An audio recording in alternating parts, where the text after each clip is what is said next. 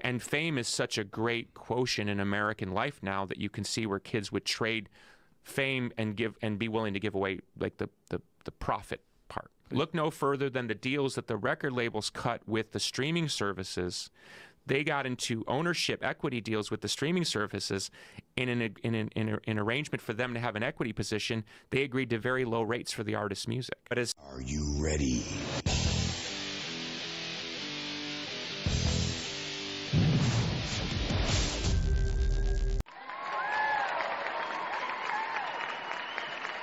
All right, welcome back, everyone, to Things You're Not Supposed to Talk About with Louis G. And today's podcast is Digital Killed the Radio Star.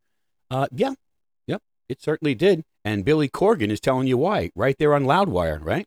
Billy Corgan giving an interview on Loudwire about how digital killed the radio star. And he's giving you that information based on his experience in the music industry, right? Because he's a huge star in the music industry, okay? So, I got to ask you a question. Do you like music? Right? Because you have to like music. I mean, and even if you don't like music, there's some music you do like. There's something, like I don't like music. I don't listen to music. Oh, yeah, but there's something you do like, right? You're standing in an elevator, song comes on, you go, that sounds pretty good, right? I mean, there's something, because you can't escape the music industry, I promise, right? You can't escape it's like air. You can't escape air, can't escape the music industry. It's out there for you. So do you like music? Do you like a specific kind of music, Do you listen to new music? Digital music is fast and easy for the consumer, right? So, however, it's not so easy for the artist. Here's a relevant fact. The music industry does not care about me, Louis G, or what I want, all right?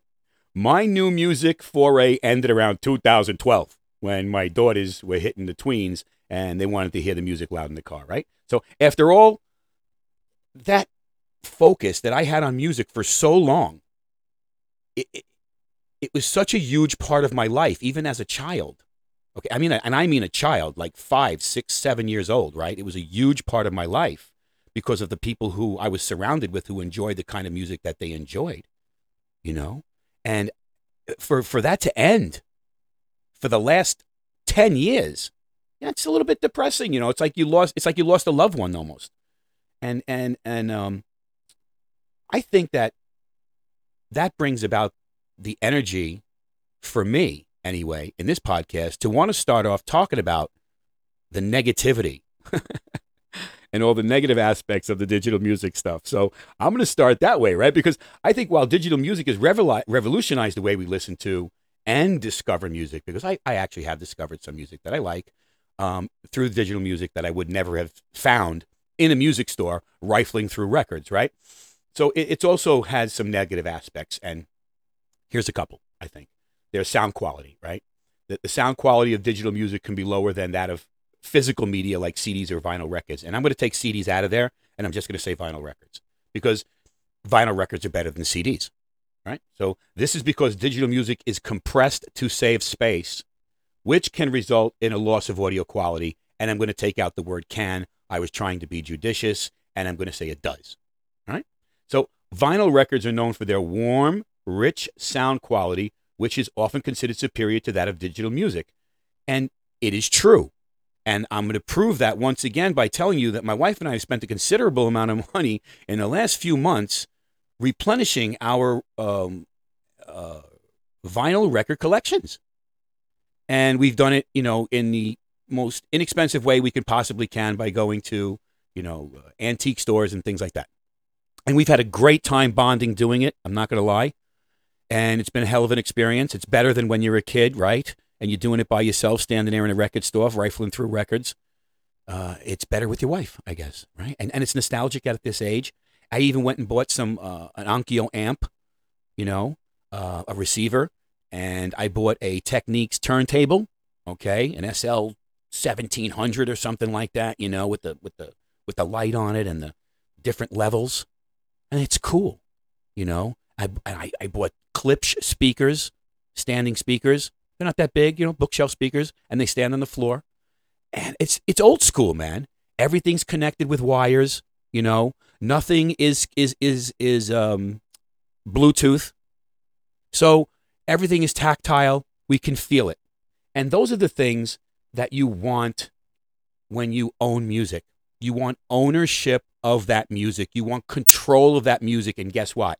When you buy digital music, you don't actually own the music in the traditional sense, right? Like I just explained. Instead, you own a license to listen to it.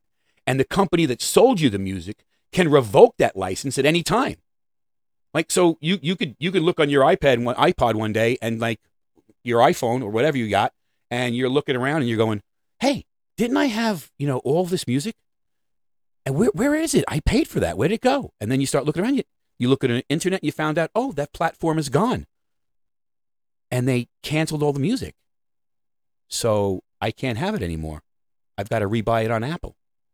What? That's terrible. And if you're my age, you've already bought that music in vinyl, on tape, on CD, on digital, and now again on vinyl. Right? That's 5 times you've paid that artist for the same music in the last 50 years. So every 10 years, that artist gets some money from you. Is it? Right? Yeah. Okay. They just keep getting less and less, right? All right. Well, and that's a dependency. You know what? This it gives you a dependency on technology, which is why you don't have any more records, or why you let them go to the wayside, or why you use them to laminate your floor, right, in the basement with. God, I hate when I see that. So there's a dependence on technology. The digital music is reliant on technology, which can be both a positive and negative thing. If your device or service provider goes down or is hacked, you could lose access to your music.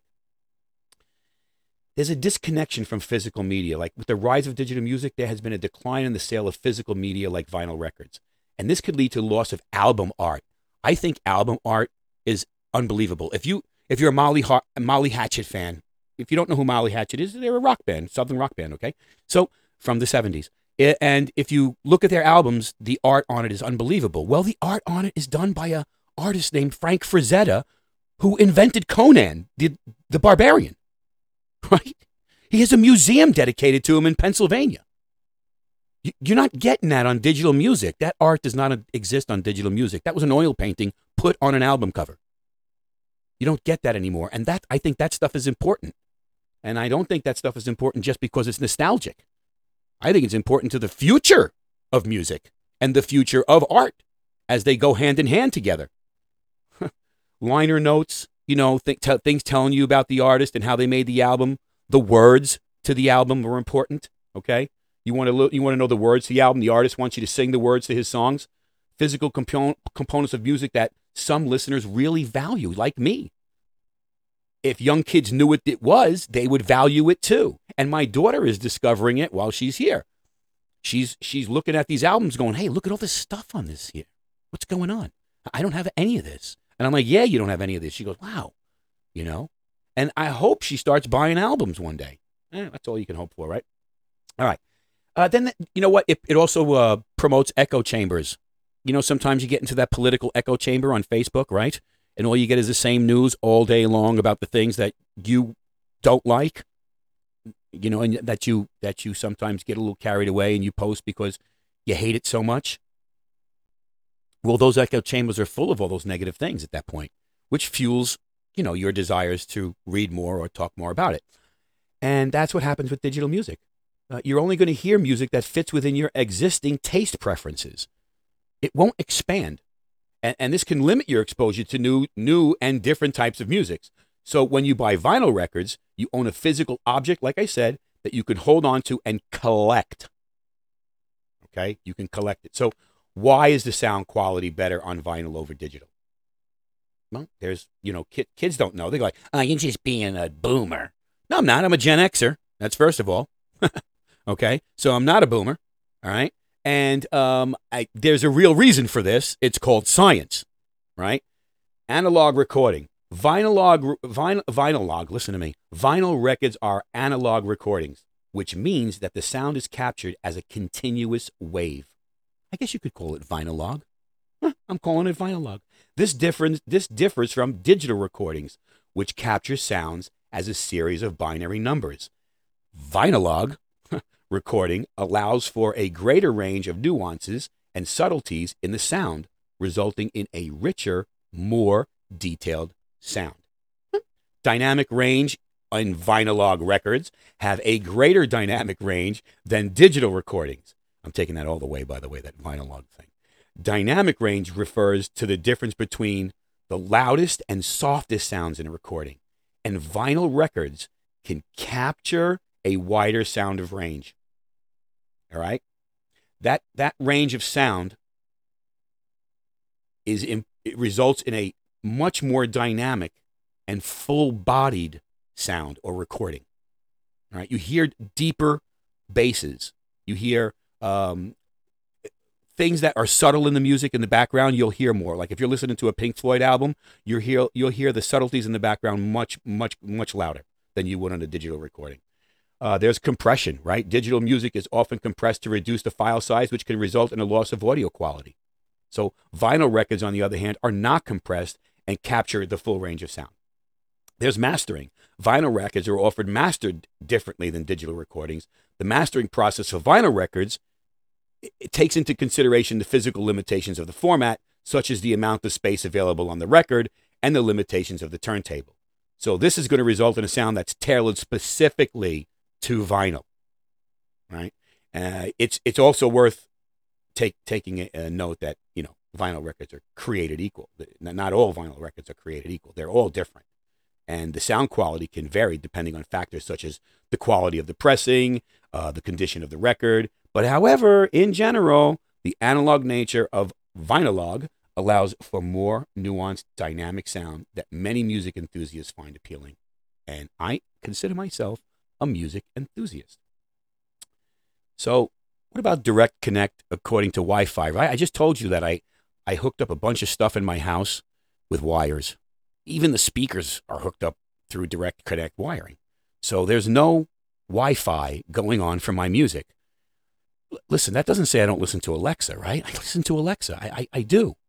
Okay? I have Alexa and I have Amazon Music and I pay like $9.99 for it or something.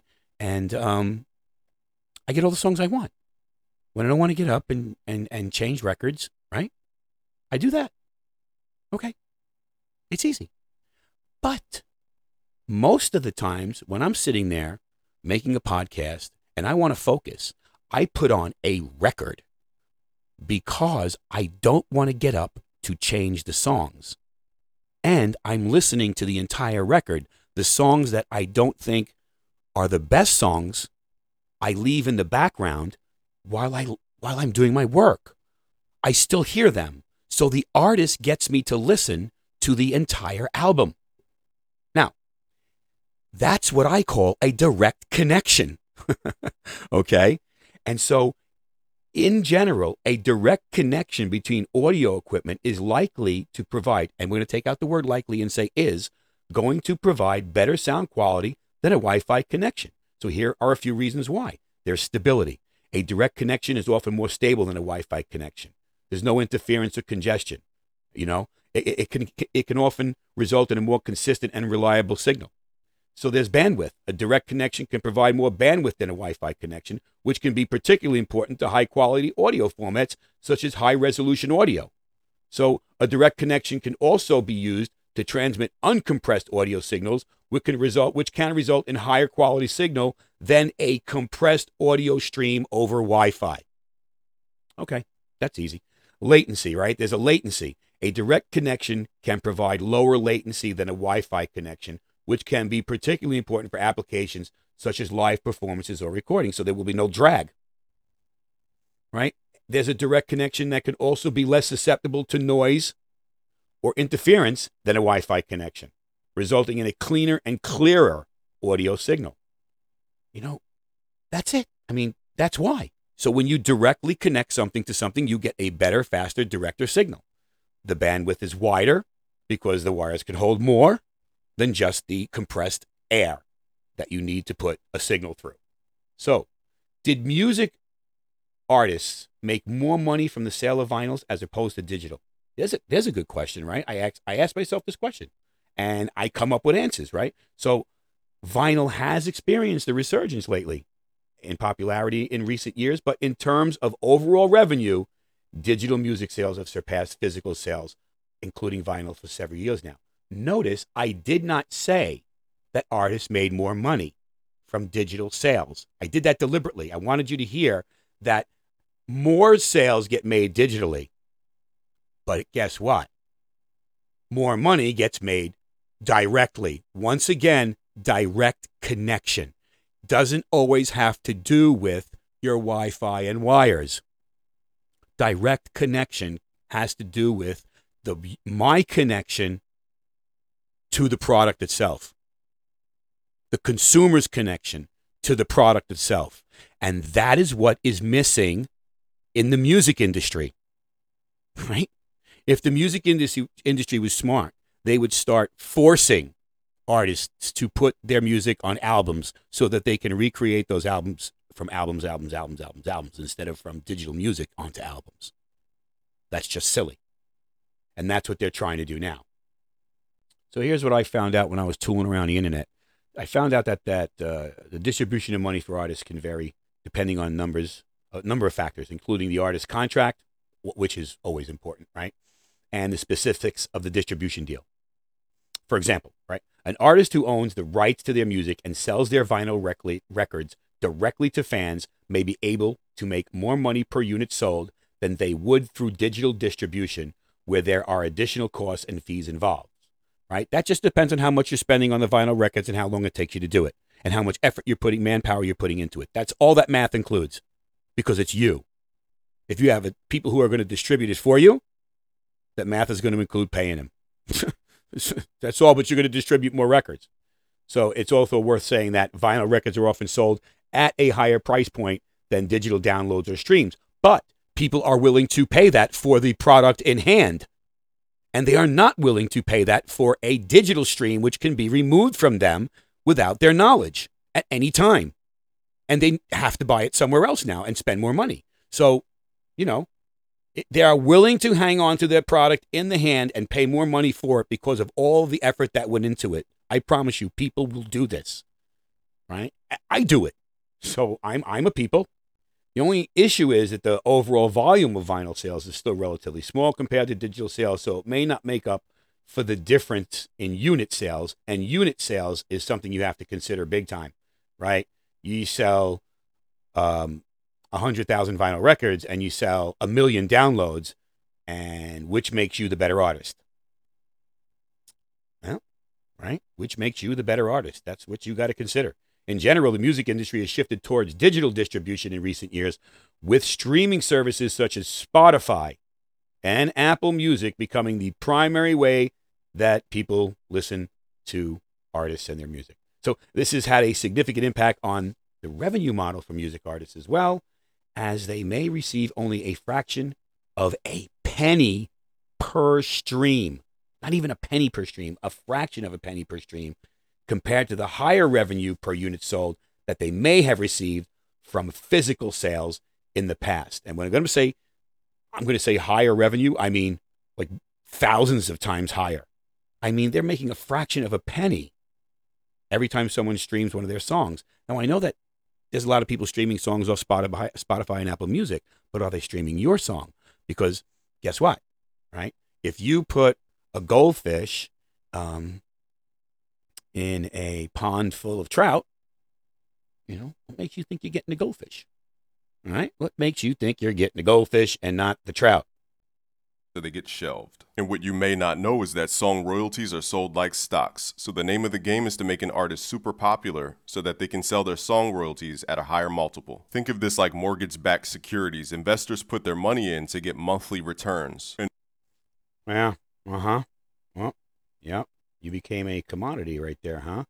That's from the dark side of the music industry. A little clip from the dark side of the music industry. Something you ought to check out. It's a pretty good little story, right? So what are we asking here? We're asking, how do artists get paid for the digital music? We tried to go over a little bit of that. We're transitioning from that in the last segment here. And we're saying that artists typically get paid for the digital music through a combination of different revenue streams, including when a user streams a song on a platform like Spotify, the artist earns a fraction of a penny per stream of streaming royalties.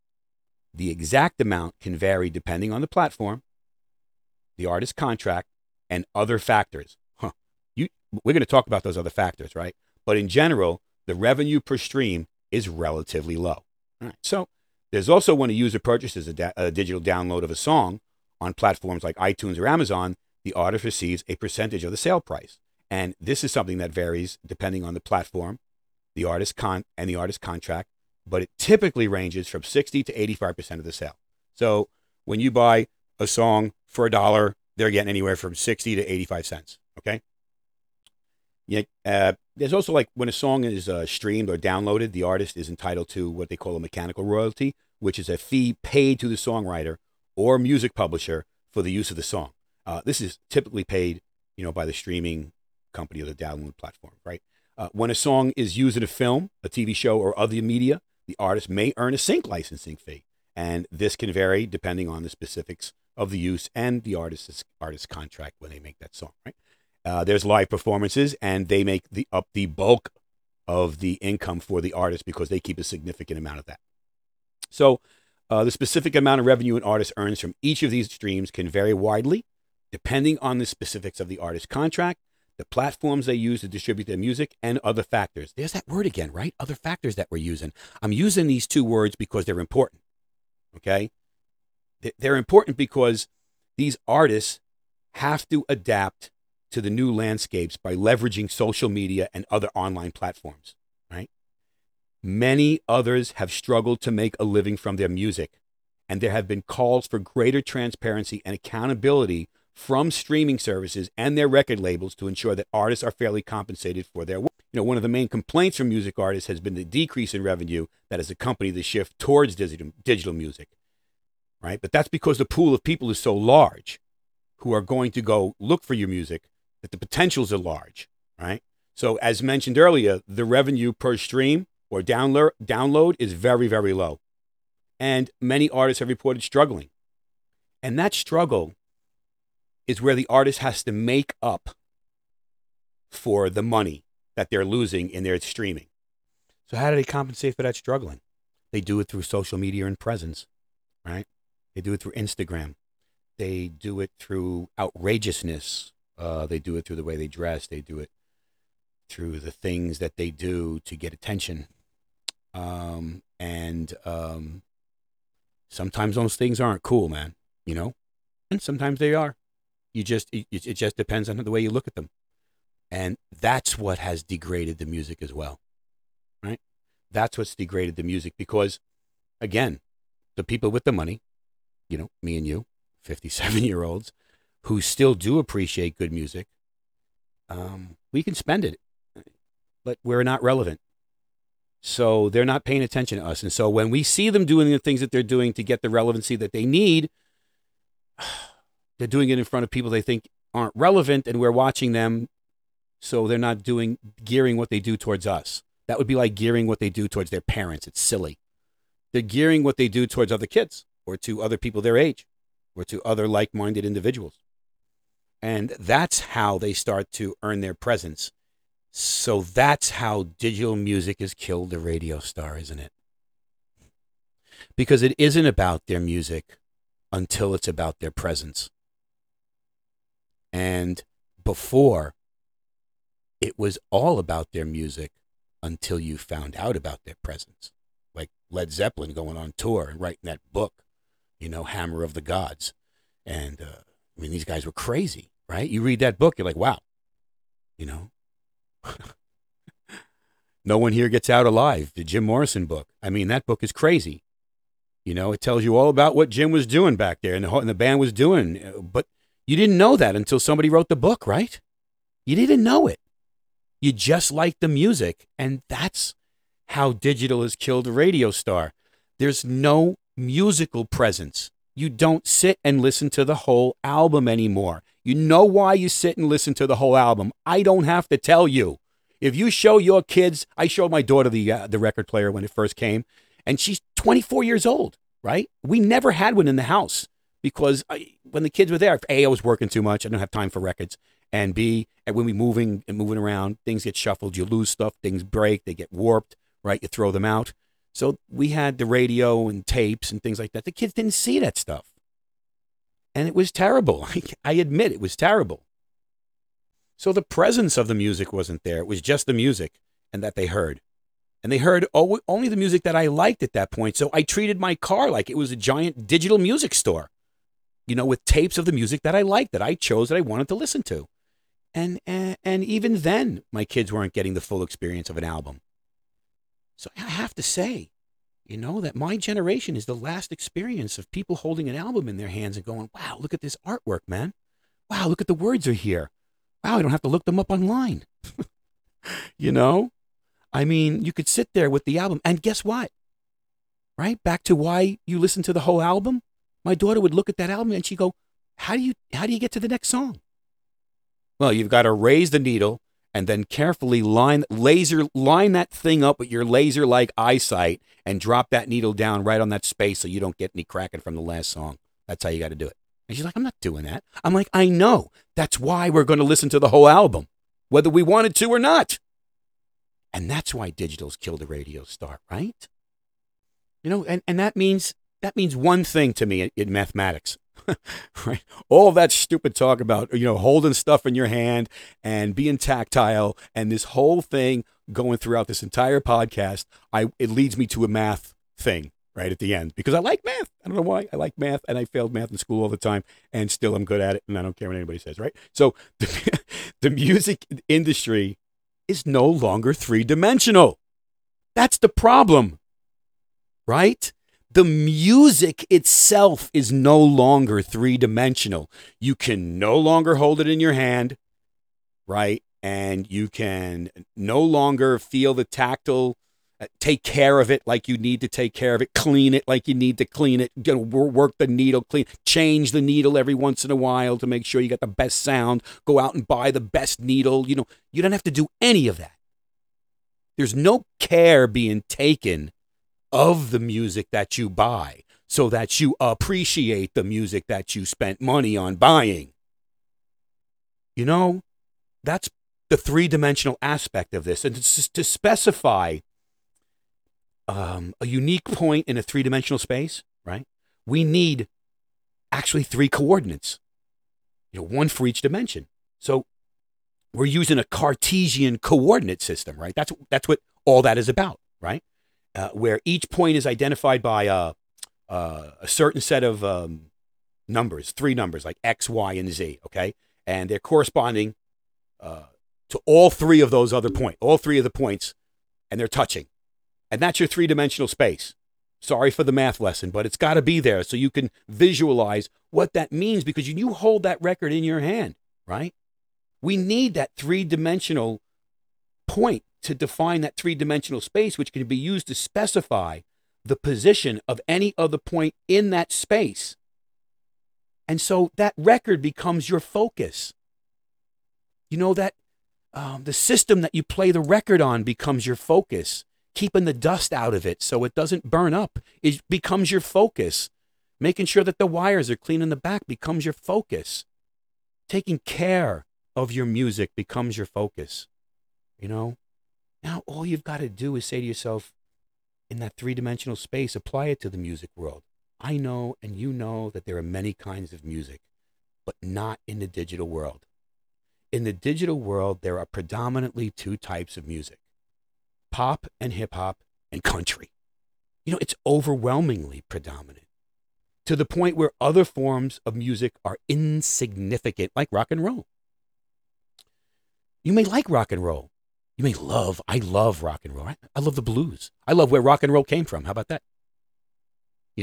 So this change reflects the change in production and revenue for the artist. If everyone is doing the same thing, why would anyone get paid more for their music? Well, they don't. They get paid more for the other thing. Remember, we kept talking about the other thing, huh? Well, you know what that is, right? It's their social statuses, like we said. It's their presentation. But you can only name so many rappers, Lil, right? Before that shit becomes old and boring. You can only have so many songs about America, love, and trucks. You need variety in artistry, or it becomes state-sponsored in its appearance. Kind of like our public schools, right? If the popularity of the music is based mostly on the statuses of the artist and not the artistry surrounding the music, and inside the music, then the music sucks. You just don't know it, right? Because you are listening to stuff you considered great, and the new stuff is not. Just like our public schools. Think about that. Think about that, folks. Are you ready? Another episode of Things You're Not Supposed to Talk About with Louis G in a tank, huh? Thank you for showing up. Thank you for listening. I appreciate it. Have a great day.